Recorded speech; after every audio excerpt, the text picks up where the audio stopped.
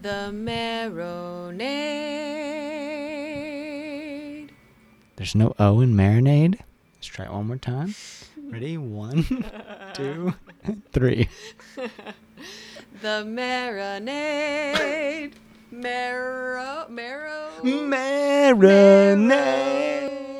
Bone marinade. The That's Marinade. The Marinade. With Jason Earle.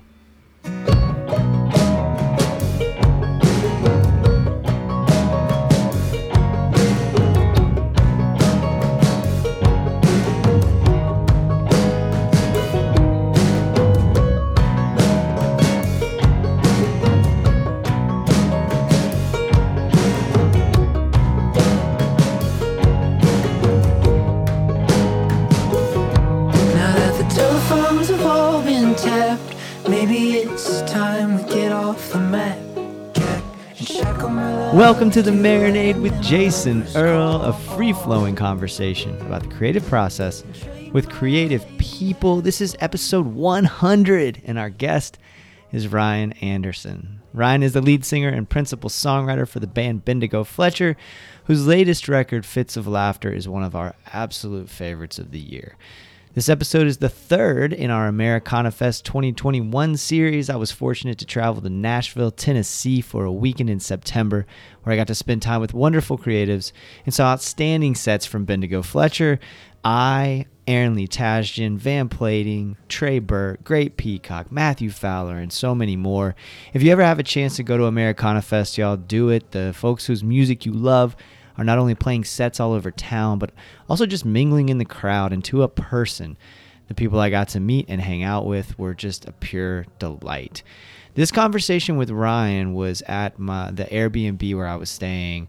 It was first thing in the morning, and we just connected on a deep level, real deep, real fast. And I am so excited for y'all to hear about his creative process and his upbringing, and just so many different topics were covered, and I'm really fired up for y'all to hear this.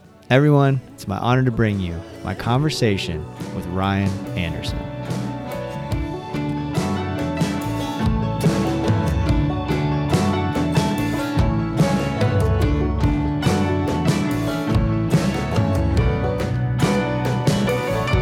Now that the buckets have all been filled, we'll eat a couple caps up on the hillside. True blue in your childlike wonder. Watch the light show. Bananas, peaches. Perfect. All right, and we're rolling with Ryan. Cool. Thanks for doing this, man. Thanks, Jason, for having me. This is so great. I really appreciate you. We're at Americanafest, and you played last night, and I didn't get in town in time to get my credentials, so I didn't get to see you. I know. I'm going to come to the Commonwealth of Kentucky party. That's okay. I'm from Elizabethtown originally. That's an exciting lineup, so I'm glad you can come to that. Yeah, it should be good. But how was last night? It was fun. We played at midnight, which is always, you wonder what your levels are going to be once the hour hits, but we found the groove, and it was a good small room we got to play for. So Good. It's my first Americanafest, and so I'm trying to get a lay of the land and like figure out what's going on. So I'm hoping to pace myself and make it to some of those later shows. There's some cool stuff going on later. Yeah, Hopefully I'll make it. there are people who love music out there. That's for sure. I've heard from a few of the festival curators like, man, this isn't quite what it usually is, given the COVID situation that we're recovering. Well, still navigating, but there are music fans eager to hear music. So that always creates a good energy. Well, speaking of good energy, Fits of Laughter, your record is just wonderful, and it has such a good energy. I was thinking about it this morning. It was like, I know it's just Friday, but it feels like a Saturday for me, and I was thinking about what an ideal like Saturday morning vibe it has to it in my mind, how it's like just the right amount of energy that I need, just the right amount of like get me going. And once it gets you going, then you're on this journey where there's just so much to process and so much to think about. And I've just been wearing it out for the last few days, like just repeat, and kind of living in that world. And so I want to get into it. One of the things that jumped out to me was y'all are from Louisville, and I've always kind of thought of Louisville as like the Istanbul of the South. Where Dude, go on. So it's kind of like at this crossroads, right? Yeah. Where it's like it's kind of the South, but not really. It's sort of the Midwest too, and it's sort of like at this crossroads where there's all these different cultures that kind of blend there. Yeah. And so it still has like a lot of the good and not so good about the South. It still has the good and not so good about the Midwest, and it's sort of like in this space where it makes sense to me that there are bands I really dig that come from that area. And when I listen to the record, I hear the Istanbul of the record industry, I guess, for lack of a better term. Like I hear these influences come together, and I hear this like this vibe that makes me go like, oh yeah, that makes a lot of sense to me that this band's from Louisville. That's cool. I've never thought of it like that. Istanbul's in Turkey, correct? Yeah. You've been there? I haven't been to Istanbul, but I just like it's just sort of known as like, being kind of the crossroads of like it's. I wanted to make sure of that before we went on, and I embarrassed myself. No. I don't know much about. Yeah, I don't know much about Istanbul other than what I've read. But like, it sort of seems to be that kind of crossroads between East and West, And so there's just a dynamic. There's a dynamic kind of vibe to, from what I understand of Istanbul and what I feel when I'm in Louisville. There's a there's a dynamic feel to the culture there, and I think that comes through with so many bands that come from that area. Is that you sort of are at this crossroads, this cultural crossroads in the country. I feel like that too. It's a cool river town, obviously, probably a major portage. At some point in history, I think we have one of the King Henrys to thank for that. I can't remember which number, but it's that weird kind of geographical pocket between Cincinnati's an hour away and then Nashville's 2 hours south. So there's like this kind of Rust Belt meets the South energy for me that is kind of magical with the architecture that you see and really old houses. I don't know, that kind of stuff. There's a mystique and a mystery to what the historical relevance is in Louisville, and what kind of character that it emits, I guess. I don't know. You see, it's hard to put into words. Yeah. Well, it certainly is, and I mean, putting any music into words is difficult, and the influences on that music. And that's why I started a podcast about it. Yeah. To torture artists about their. Well, and to your point process. let's honing in back on music. There are lots of influences. Clearly, My Morning Jacket is a huge influence and sort of a point of pride, at least for me, being from Louisville. And yeah, you can't really put them into a category either. It's just kind of. For me, it's like mostly spiritual. Yeah. That kind of energy versus like a genre or consistent type of style. It's more just like there's a special energy to Kentucky and to Louisville, and the sounds coming out of it are usually pretty different when put up next to any other music coming out. Yeah. That you okay? So you touched on. I was gonna ask you about this idea of like, there's a lot of outdoor imagery. There's a lot of like commune with nature kind of imagery that I pick up on Fits of Laughter, and so I wonder about like that sense. And to me, that's my kind of music and being outdoors. That's my church, right? Like that's where I tap into a sense of spirituality. So you're a John Denver fan by chance? Maybe too on the nose. I am. I think I need to revisit John Denver after that statement, actually, now that I think about it. Yeah, I just think of him, as at least one of the purveyors of like spirituality and nature and music, where those crossroads kind of meet. How does that influence you? Maybe not John Denver, or maybe John Denver, but a sense of spirituality when you think about your writing. I think that it is like things like nature find their way into our music because it's a natural. Gosh, I don't, no pun intended or whatever, but there's a just general attitude of openness that you can find when you spend time with nature and give yourself a chance to breathe and for your brain to just be your brain processing sounds and sights and creatures that, you know, when a particular attention or even lack of attention, when you take that into nature, it can, I think for me, it can have special powers to like release endorphins and give leads to some thoughts that find their way into songs. And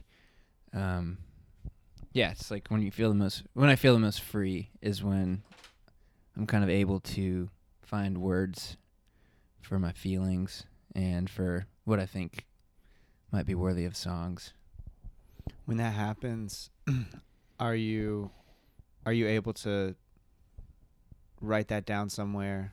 Are you someone who carries a notebook with you? Like, what does that look like? I've tried to be. Yeah, there's kind of. I think the iPhone has become like my most consistent tool for the recording purposes, and also the notepad. I can never physically lose it. It downloads to the cloud and like gives me a lot of peace of mind. Yeah, just check my notebook as you said that. Yeah, because when I'm traveling, I did this recently. I was on a train, and I lost this notebook, and I had all these ideas. There were song ideas, there were ideas for the show, there were writing ideas, and it's just gone. Dude, yeah, that's a hard feeling. Right? And once it's gone, like for me at least, and that's why I asked you that question, and I love asking artists this question, is a lot of times once it's gone, if I write it down, I may revisit it. And or my brain will then connect with something else that happens. If I don't write it down, or if I write it down and it leaves, it's like my brain goes, well, that doesn't exist anymore. That's not a thought that you ever had. Mm-hmm. And so I can't revisit it. And in that moment, are you ever, like, you'll have a thought and then it's like, oh, that's good. So I'll remember that. Yeah. It's there. I came up with it. It feels rewarding. So how could I possibly forget it? Right. But 30 seconds later sometimes. Dude, that happens at night all the time. Yeah. That's where the discipline, it becomes like a discipline thing to write things down. I think that's it. So, okay. So let's get into this then. So like if I'm today, right? Today I'm going to be walking around. I'm going to go see lots of music. I'm going to meet a lot of folks. It's going to be kind of hectic, I imagine. Yeah. Right. But if I haven't, cautious excitement. You have. Yeah, exactly. Yeah. Yeah. So, that's very well said. So, but if I'm out and I have an idea, and it's a little different here because there's just creative people everywhere. So everyone understands if you need to stop and write something down or if you need to walk away. I hope. That's what I'm anticipating. Yeah. So, but I will do that. And friends of mine know that, like, if I have an idea, I'm going to stop and write it down, and it's not, I'm not like the classic, I'm not Neil Young, right? First of all. Secondly, I'm not the classic story about him, how he'll just walk away from conversations. Mm. But if I have an idea, I'm going to take it out of my pocket. I'm going to write down that idea in that moment as best I can. But at night, like, I'll have, your brain's doing a different thing. And so if I have an idea at night or first thing in the morning sometimes, not first thing in the morning, that's not true, but at night, I won't want to sacrifice my sleep. Yeah. Right? And so I won't write it down. And so that's a tough balance sometimes, chasing the muse, right? Where, like, maybe that thought was supposed to come to you in that moment, but also I kind of got to work tomorrow. Yeah. And then you're frustrated because you forgot the idea, and then you start losing sleep over what you forgot. Yeah. Yeah, I think I definitely struggle with and have learned a lot. Like you're saying, I'm picking up on some possible, like, maybe you feel like sometimes it's rude to pull out to stop conversation, mm-hmm. But yeah, I mean, I've recognized that as opportunity to, like, communicate with people and be like, hey, this is what I need. Yeah. I know that you are my friend and you respect what I like to do in my head and what makes me me. So that can be tricky to not feel guilty about, but it's kind of how I'd have dealt with that. Like you're actually communicating your needs to your it makes friends. you like take the time to say I need this. How crazy. And then people are relieved because you've expressed a need. And everyone's feeling that, right? Everyone has their different needs and wishes that they could freely express those needs. So you're giving your friends permission to then express whatever it is that they need as well.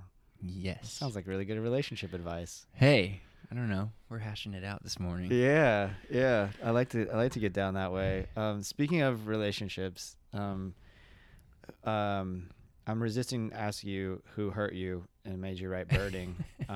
But like, there's so many beautiful songs about that I'm connecting about relationships. For example, like that line in the song Birding, now I can't sleep on my side anymore because all I want is your hair in my mouth. It's just like such an intimate, and it's so simple, but it's also so heavy, like that. I think everybody can get there in some way, right? Yeah. Like We all sleep with our mouths open. So it's bound to happen. But the intimacy Those of us who don't are vampires and not to be trusted. No offense to our vampire listeners. Don't listen to Ryan.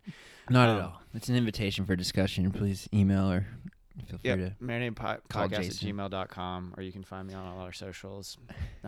Patreon, extra treatment for vampires on Patreon. You got to get those plugs in there. Yeah. This is a money-making machine anyway, buddy. That's why that's why you're here. Dude, I'm rolling in it. How comfortable are you with a lyric so intimate, or do you think about it as intimate as the way I processed it? I think it was, in hindsight, it was obviously spawned from, an intense feeling of missing someone. Mm-hmm. But that's what music and writing songs kind of frees me up to do in general, is to look back and try to find and feel a sense of humor, or it's fun to sing that now. So it's like this thing where, I don't know, a painful memory and my processing of it and having given attention to that feeling and not avoiding it, writing a song with it, it kind of frees me up to enjoy. Not enjoy, that sounds kind of sadistic, but I guess relish in the full spectrum of life that relationships and their failures offer to us as human beings. Yeah, just celebrating that I mean, that's kind of, I think about process in general. It's kind of celebrating the fact that like all things end, and when they do, avoiding them isn't going to help at all. Processing it through music is a really healthy way to do it. I love that you said it's kind of fun to do. I don't hear that as sadistic at all. I hear that as a catharsis. I hear that as a release. Yeah, and the fact that it connects with you, and you brought it up, it's like even more affirmation that something so bizarre is okay to say in a song, and it can connect.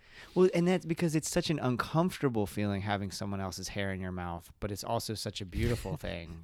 Right. Depending on what kind of conditioner they use, it can be either very rewarding or not so much. Yeah, I mean, there's just like, there's a beauty to it, but it's also like, I got fucking hair in my mouth right now. Yeah, it's a common denominator of all relationships. Right, and it's weird it's beautiful, but it's weird how when a relationship like that ends, and it doesn't have to be a romantic relationship. You can get all kinds of people's hair in your mouth. No, but it doesn't have. But it could be some other situation, Yeah. Where, you look back on us, you got something positive from that. Otherwise, you wouldn't be right. You wouldn't be thinking about it. Yeah, exactly. And I think music has this power for me to be okay with those learning experiences. And I don't know, I guess kind of circling back and repeating myself, but it's like the fact that playing and singing that song feels good is is an indication that it's okay to reflect and feel positively about relationships that have failed, and that's okay. It is okay. Yeah. Finding that feeling of okay. I think we're unfolding a lot that the lyric itself doesn't really touch on, but I'm enjoying That's great. delving into these thoughts with you. That's great. Good. Yeah. That's hopefully the goal, right? Once it's Yeah. out there, you don't have any control over it, Mhm. and I'm gonna project whatever shit I've been through on it. Yeah. You know? Always welcome. Yeah. It's just such a great record, man, and there's a couple other like highlights for me. I mean, I like it top to bottom, but Thanks for listening. yeah, you're welcome, and I'm grateful that it came into my life, and I want to get one of those. Do you still have those really cool? There was like a pink vinyl, I want to say, or like Yeah. yeah, I gotta get me one of those. Do y'all have those with you? Man. Do you have merch with you? I think vinyl production this past year, you might be Okay. aware, has been Yeah, kind of a slow process for a lot of artists yeah. and companies, but the pink ones are in product. I know that they're a consistent option. Okay, cool. So they'll So it's- arrive like I don't think 2023, August 20. I'll go ahead and order it. Yeah. It hasn't. That hasn't bothered me a bit because I'm kind of addicted to vinyl, and so I'll order a record and then I'll forget that I ordered it because it's like 6 months delayed. So I know it sucks for you guys, but it's kind of cool for me because every once in a while the record store drops off a new baby at my door. And Yeah. I didn't even know that I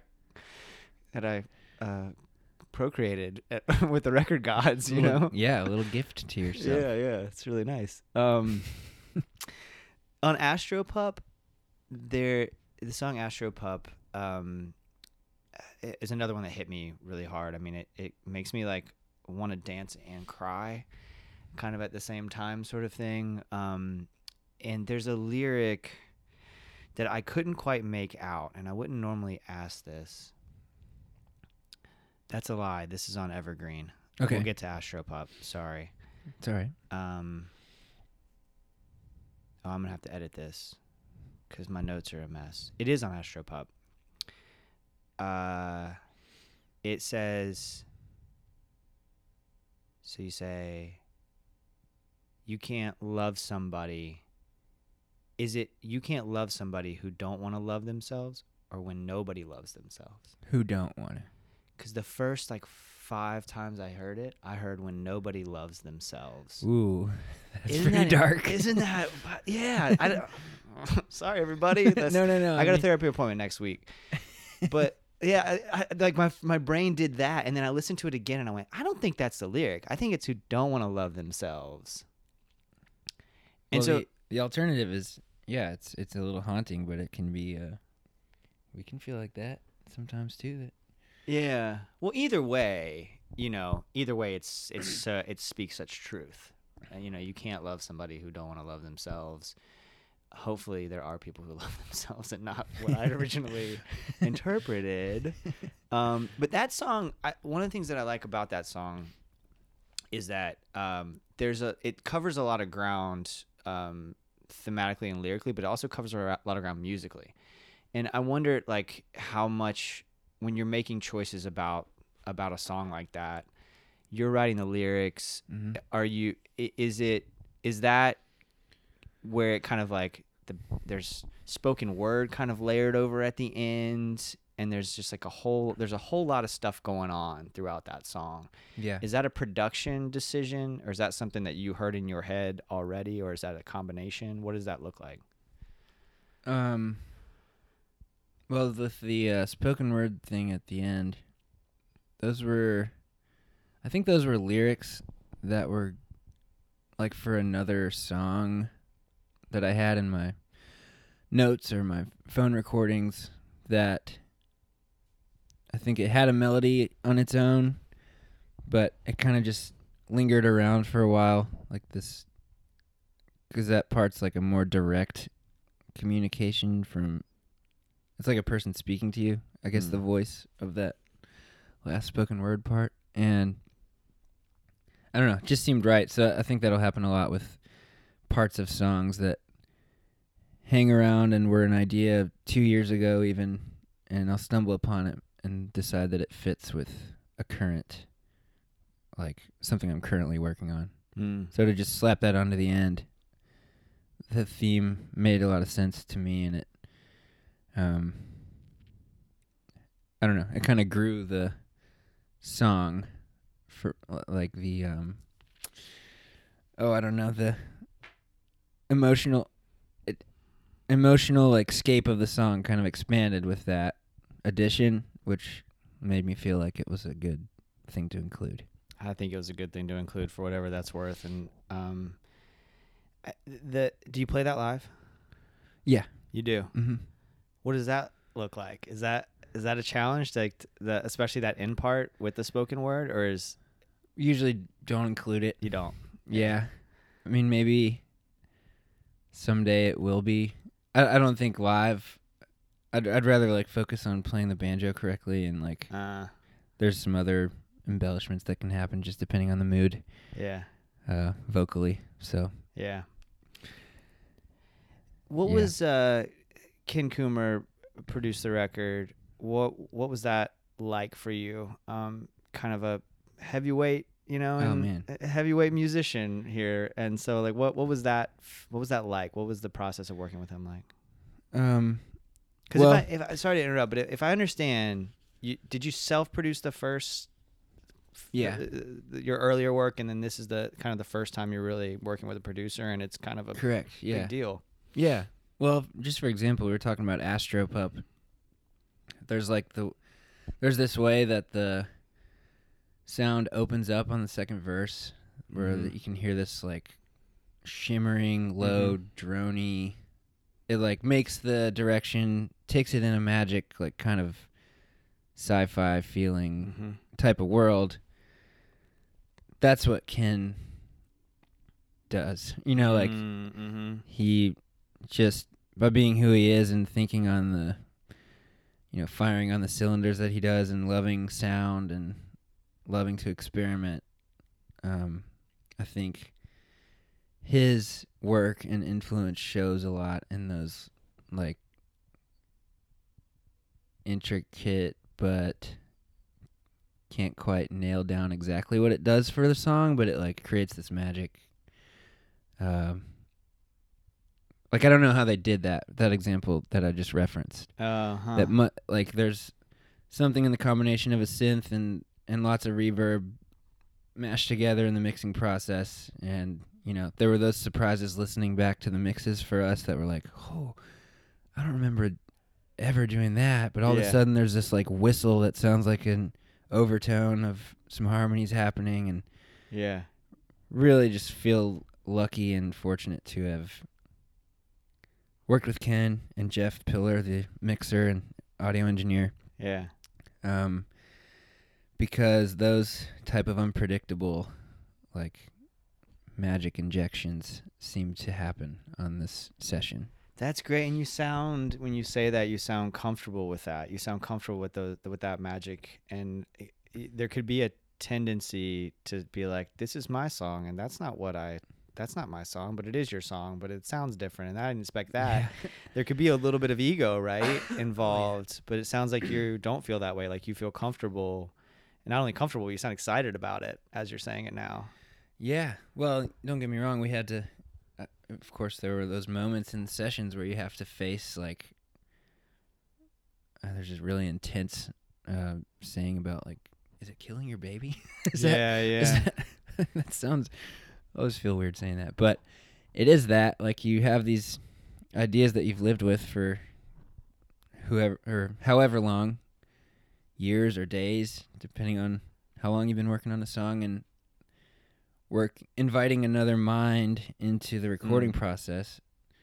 Like it's either go in there completely open or just do it yourself. Like I think it's hard to live in the middle of openness and going into the studio thinking you're going to replicate every demo you've made. Right. Like, there has to be this openness again that you kind of have to commit to. And I've meeting Ken and talking on the phone with him for the first time, it kind of just eased all of those necessary sort of like mindset adjustments that needed to be made for me to work with a producer. It was just easy from the get-go. I think the first phone call we had, we talked about like swimming spots and, bands we loved. We talked about Grizzly Bear a lot and like how they, just, again, with like sounds you can't really describe that happen on records.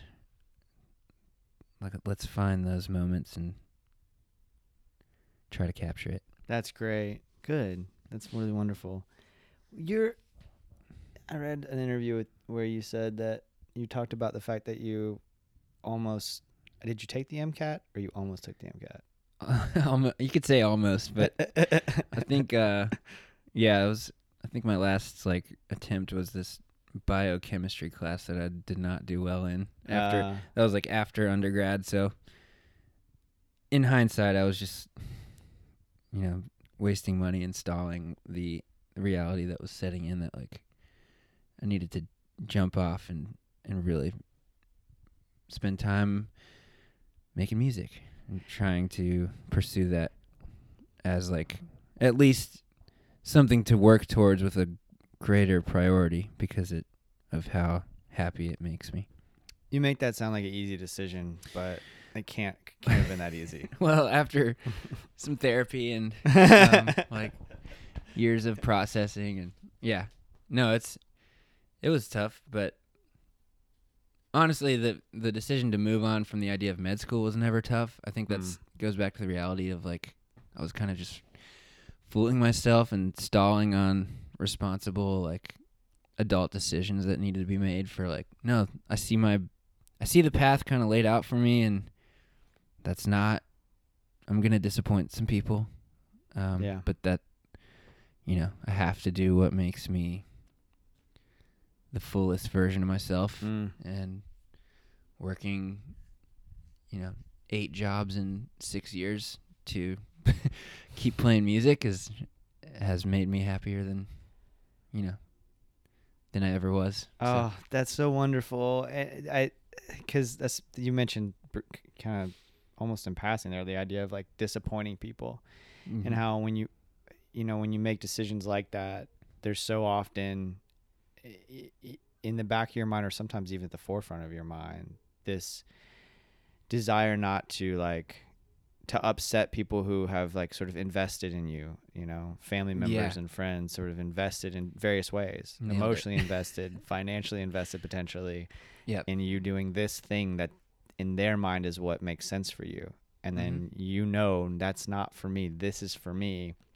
And so even if that decision is the right decision for you, there's still that guilt in the back of your mind about like, I'm going to let these people down. Mm-hmm. Yeah, and you pretty much nailed it. And I think my testament to anyone, making decisions like that or facing those types of decisions, like, not to get too much into the nitty gritty, but my mother and I have like a better relationship now after, that type of decision to, like, we understand each other better because we went through this process of, investment was made, and now I'm saying, but I know exactly what I need to do. Yeah. And so, we're closer than ever. Because I think, it's good for you. Because I think and it takes time. And work. So is that you, like, and if this is too much, tell me, but is that you, like, just you and mom talking, having conversations and like having those difficult talks about like, hey, this is what I really need, and I know that's not necessarily what you expected? Over years, yeah. I don't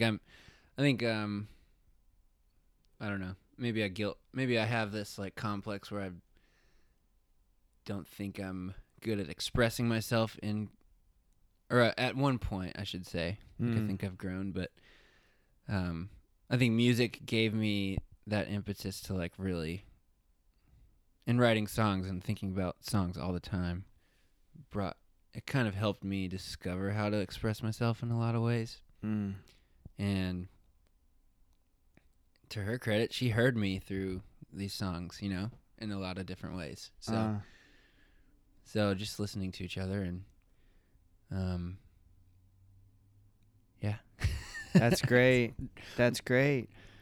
Yeah, because also I'm working through my own shit now, but also in getting deep. Yeah, yeah. This is something Okay, so I'll just say, I mean, this is something I struggle with my parents. Yeah, you know, is that like I kind of tried to go down the road that was set for me, and my parents were loving, and they invested in various ways, and I'm fortunate in so many ways. Yeah.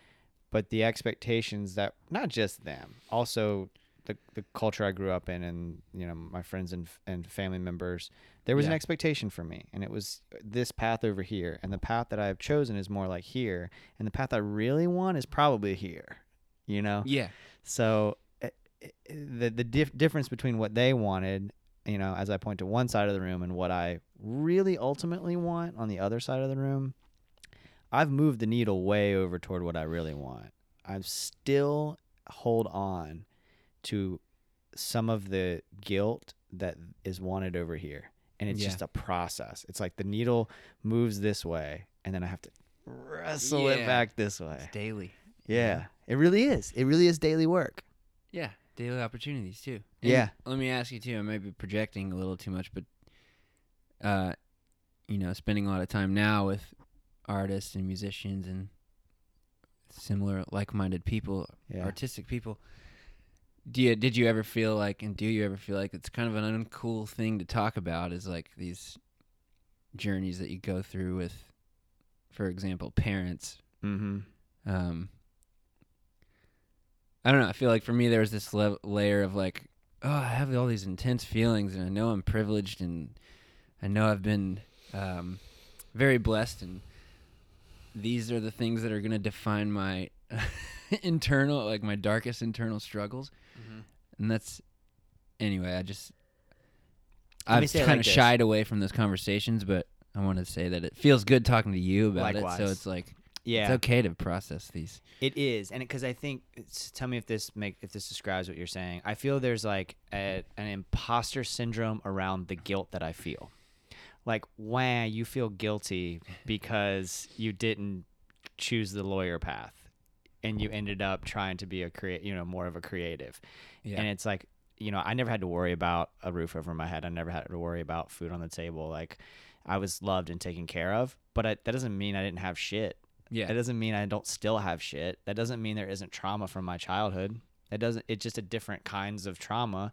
And when you start having these conversations, there can almost be, in my mind, I almost do this measuring, like, well, I know so-and-so who went through all this shit here, you know, and all I went through was this shit here, as if it's some sort of shit contest, you know? And so there's almost like this, like I say, imposter syndrome about the guilt that I feel, whereas what we're doing right now is like really healthy, and I feel heard, right? And I feel seen, and that can happen even if whatever your shit was doesn't measure up to somebody else's shit, you know? And this is two white guys in America talking, right? Like, right. And so sometimes, especially, I can look at, and I work with kids, and I work specifically with African American kids, and in underserved communities. And so, like, there is such a sense, from my perspective, of looking at what my kids go through and go like, well, I will never ever deal with what most of my kids go through. But that doesn't mean that what I am struggling with here,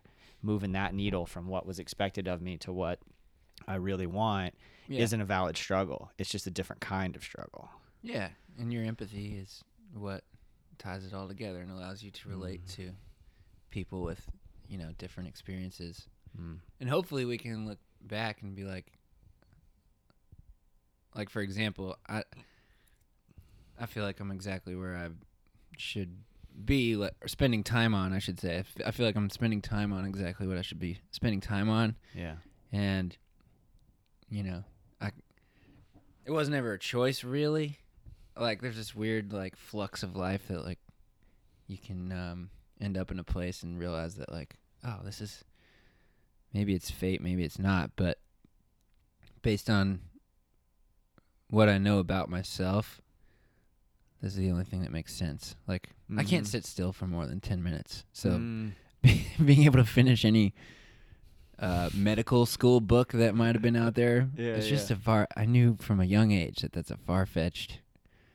Right. Good on you for passing that up, because Right. I wouldn't have been able. I would have driven myself nuts trying to do something I'm not capable You of. dodged a bullet, man. You know, Yeah. you really did. You dodged a bullet there. And thank God for people who can and are saving the human race right now.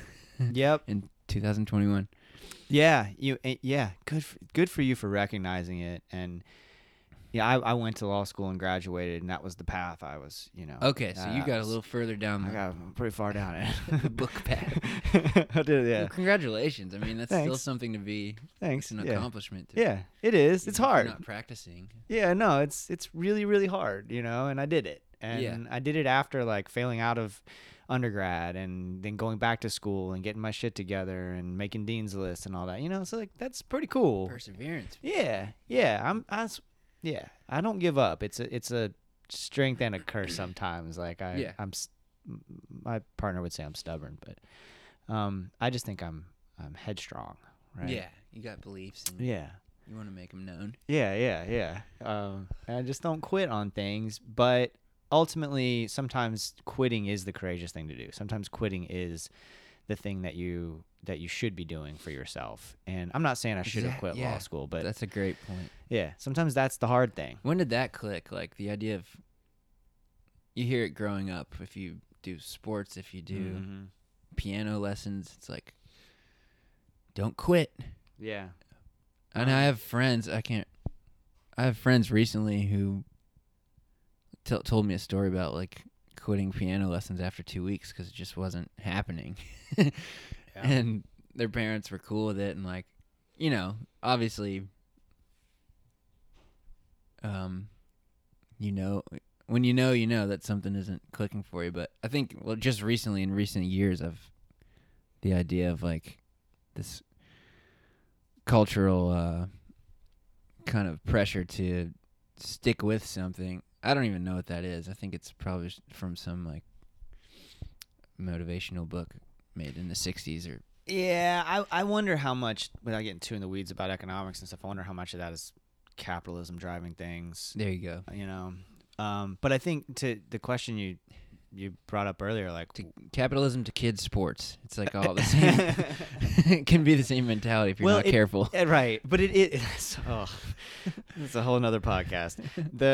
Like a series. It's a whole other podcast series. But I think there's a difference between a kid deciding something, because as a kid your brain's not fully formed, and as adults it's difficult for us to try to guide kids, and because you don't want to and as a teacher I struggle with this a lot. I don't want to in any way quash a kid's dreams or hopes or any sort of inkling they have to chase something, but at the same time I also have the benefit of experience that they don't have, and so I sometimes want to tell kids, like, don't give up on that thing. Yeah. Because, like, baseball, for example, is one of my great passions. And my mother wouldn't let me. Who's your team? I'm a Reds fan. Oh, cool. Yeah. I was born in Elizabethtown, Kentucky. All right. And so my whole family's from Kentucky. And so Riverfront Stadium, I was 7 years old. Cubs, Reds, first game, I ever went to. Like, changed your life. Yeah, it did. It really did. Like, I was obsessed with baseball. Yeah. But that's a magic environment. To really go to a game. It is. Yeah. Like, yeah, in '87. So that would have been like, I guess I didn't process this. If that had been Barry Larkin's rookie year, that's pretty wild. Yeah. To think. Yeah. Anyway, so huge baseball fan now, but when I first played, I hated it. I wasn't good at it because I was new. I was young. I was a kid. I hated it. My mom was like, "Look, you've committed to the season. You got to stick with it." That whole adage, and I didn't. I had quite the aptitude for it. I was actually pretty good, and I loved it, and it became such a big part of my life. But as an adult, I think that's different, right? So you start to know earlier on, I think you start to know what's going to be good for you and not good for you. Yeah. But dude, I don't think you asked earlier, like, when did that click? When to let go of things? I'm 40, 36. Yeah. I had a job that I would not give up on, man. And it was so bad for me. Even the building was bad for me, like moldy and shitty, and I was being just like taken advantage of, and I was allowing myself to be taken advantage. I could have walked away. This is my purpose. Yeah, 100%. You know, and something like education can make you feel that way, right? Because it's like, well, this is the noble cause. You're not doing this for a career or for money. You're doing it. And I bet there's parallels in music, man. You know, this feeling of like, this is the greater good is being served here in some way. And so you got to stick with this. Right. And next thing you know, you're like having panic attacks, and you didn't have to. Right. Yeah. And each situation is unique too, which, like, you know, like you said, you kind of learn to navigate those things that aren't working out and make the decision to either stick with it or not. Yeah. Yeah. Adulthood hopefully reveals some of those realities. Hopefully. I think it just comes at different times for different people. And I think if there's some advice I could give to myself 5 years ago, it would be like, give yourself a little bit of grace when you fuck up. You don't have to have it figured out at 35 or 40, you know? Yeah. Like, I don't expect to have it figured out at 60. You know, I hope I don't. I hope I'm not that guy saying, like, this is how it's supposed to be. I hope at 60 I'm going, oh, I didn't know that's the way it was supposed to be. Yeah. You know? Yeah. No, that's definitely true. There's like sometimes it's a relief to fuck up. Yeah. I mean, it should never be a goal perhaps, but, you know, after a bad set, or not, I don't think we've ever had a bad set. That's not the way I think about it. Right, but right. For those moments, you're like, damn, totally missed that. Yeah. And consistently throughout the set, I missed that too. And sometimes it's really cathartic to just, as a band, like, realize we're human beings, and to laugh about those things are really what's most important. So often nobody notices that either. Exactly. And you knew that, but if I'm at your show, I'm not going to be like, oh, Ryan is missing left and right tonight, unless you're really off, you know, but the little things is what you're talking about. And I'm not going to notice that as a fan. It matters to you, and it should, but not so much that you beat yourself up. Dude, it's such a crazy phenomenon how, in your mind as a performer, you can have such strict standards. Mm-hmm. But like you're saying, as long as the emotion and the rhythm conveys to the audience, that's all that matters. Right. Well, dude, this has been such a pleasure. I don't want to take too much of your time. We have gone for almost an hour, which is beautiful, and it felt like 10 minutes. You've sat still long enough, thank you. But we always end on... It was easy. Good. Talking to you. Good. I'm glad. We always end on what you're getting down on. So the art that has you inspired. It could be a TV show or a painting you saw or a song or an album. Yeah. Oh, man. Right now I'm on season 2 of the Wu-Tang saga. Mm-hmm. And season 1 was it kind of drew me. I had heard Wu-Tang growing up. Sure. I had a friend whose older brother was like die hard. And so I'd hear it and be kind of like, it's kind of a dark twist on whatever. I'm not going to try to analyze Wu-Tang's music on your podcast, but I mean, you can if you it's want. like darker than the Wu-Tang. stuff you hear on the radio. Yeah. But it thematically and like some of the sounds, but they were still making hits. You know, Oh, they were on the radio. yeah. You know? Well, yeah, I think with age I was able to hear the like well, I should just say learning about their story through the show. Yeah. And how loyalty and unity and everything good allowed 6 or 7, I can't remember how many members. 9. 9? Yeah. Yeah. To elevate together and chase something beautiful. That's kind of like we can all learn from that. Yeah. Yeah. They're a classic example of like, you know, suburban white kid in the 90s. I was listening to, I mean, we all like skipped school and went and bought the double LP, you know, like we all snuck off campus and there was a record store across the street. So you were, that was like 93? Yeah. 90, well, nah. or just probably some years after it. That was 94 or 5, I think. Okay. That the double LP came out, the Wu-Tang Forever. Yeah. What was it like hearing that music, like in that as a brand new thing to ingest. We were totally clueless. You know what I mean? Like we knew that it was dope, and we didn't have the words for that, and we knew it made us feel something. We had no idea what they were talking about half the time, and we didn't have there was internet, but it was dial up, you know, and not everybody had it, and so it's not like you could just look up the lyrics and look up what they all mean, because for us, you know, they were these guys from Staten Island. They were speaking this completely different language to us, and than what we were speaking in suburban Florida. So I think it was wondrous to us. It was like this totally different world that somehow we connected with it, that made us feel something that we hadn't experienced at all. But the universality of it, right, of music is just, and it scared us a little, I think, to be perfectly honest, because we were like, these guys sound fucking tough, you know, and like I don't know anybody like that guy, you know, I don't know anybody like the RZA. Like he's really smart, but he also sounds like he could kill me, you know, but I don't know that that's true. I'm just saying this is what my suburban white brain was hearing, you know, in that moment. But it was just like nothing we'd ever heard. We didn't know what the fuck was going on. And we were like, I don't know what this is, but I love it, is kind of how that feeling was. Yeah. I mean, I know there was a lot of like, I think with the, well, just for example, like obviously the Kung Fu movie samples are a huge part of Wu-Tang and creating the myth. Yeah. Or marrying the myth to their reality. And that kind of gave birth to since then I've chased a lot of music with creative sampling, and like it's kind of opened my world to bands like Boards of Canada and other electronic music that can evoke a lot of emotion with the use of, you know, a sound sample from a home video or from something else. Like, that's become a really fun, like, that's interesting thing to realize with making music, and where that kind of thing can fit in and when it makes sense. It's like, it's really fun to think about for me. That's cool. Like to the point where you think it might find its way into a record of yours, or possibly, yeah. Yeah.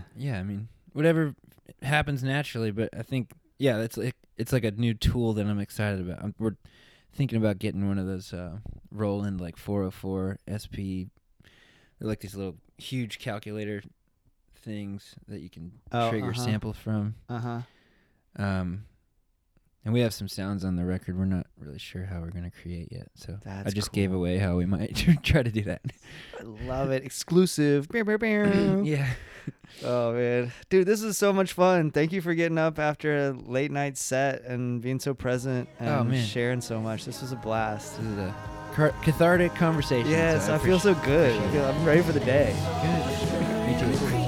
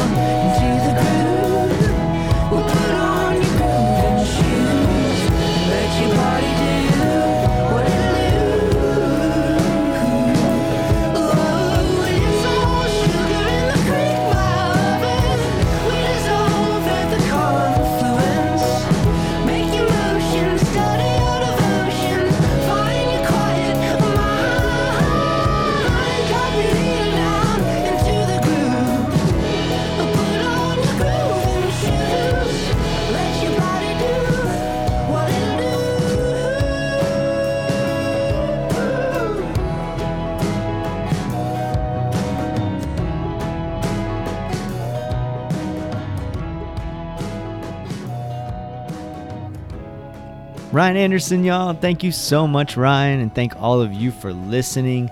BendigoFletcher.com for all things Bendigo Fletcher. Go get a copy of Fits or Laughter. It's outstanding. MarinadePodcast.com for all things The Marinade, including written pieces, photography, our online store, and more. Follow us on Instagram and Twitter. Subscribe and give us a 5-star rating on your podcast app. Tell a friend about the show. All those free ways to support the show make a big difference. And if you really like what we're doing, please consider joining our Patreon community, where for just a few bucks a month, you can gain access to Patreon exclusive content, like our show Jason's Journey, where I talk about the moments that shape my creative life. The most recent Jason's Journey, which is dropping, today as I'm recording this, tells the story of Allison Russell, the wonderful Allison Russell, who I had the great honor of recording with earlier this week. And during the recording, she got the news that she has been nominated for 3 Grammy Awards, well-deserved Grammy Awards. And so I told this sort of the backstory of how that all came about on Jason's Journey. And that's kind of what the show is like. It's a little window into what we do. It's just a fun way to kind of connect on a deeper level with the show. All of the money from Patreon goes right back into the show. Right now, I'm saving up for a new computer. This old machine is like barely hanging on. It laughs at me as it boots up. It feels like an old desktop or something. It's 10 years old and it's going to quit on me at any minute. So thank you to our Patreon patrons for supporting financially. And if you can swing it, we'd appreciate it. But if not, thank you just for listening. Thank you for listening and spreading the word about the Marinade. I appreciate y'all so much. All right, y'all, it's time for our review under 2, where I review some work of art that has me fired up at the moment, and I try to do so in under 2 minutes. For this episode, I'm reviewing the latest excellent record from the Rose line. It's called Constancy. A little bit of context would be helpful before I bring you the review. So I went to see my friends, the Zabuzays, play at Will's Pub here in Orlando. I took an Uber home, and I always keep my keys carabinered to my belt loop, and I guess my house keys just fell off at some point somehow in the car on the way home. So, you go through the process of notifying Uber and waiting for your keys to be delivered back to you, and I'm stuck, right? I'm stuck outside my house, and I was able to get in my garage, kind of sat down in a little chair in the garage, and I just tweeted like, hey, I'm stuck in my garage. Anybody want to ask me anything or tell me a story? And our good friend Craig from All Knowing McGill asked at some point in that conversation, we kind of went back and forth. It was a lot of fun. Craig's such a delight. If I had listened to the Rose line, the band The Rose Line, which I had not, and this is I think their 7th record. So it's super fun to get introduced to a band that has a fairly deep catalog that I've never heard of, especially, and it still happens to me. I mean, I'm in this world and listening to especially Americana type music, but all kinds of music, and I'm fortunate to hear records before they come out. And a lot of times I've heard of something when somebody brings it to me, but also a lot of times I've never heard of the band, and in this case I wasn't familiar with their work, so I dialed up their latest single and immediately fell for the music. And so with that backstory, I present to you my review under 2 of the Rose Line's Constancy. The Rose Line's Constancy is a slice of pumpkin pie as imagined by a cutting-edge chef. Reminiscent of bands like Whiskey Town and the Flying Burrito Brothers, but insistent on tackling familiar themes and exploring comfortable sounds from a very original perspective. Constancy is a hopeful record. Its characters do the messy work of looking back and examining the changes that need to be made.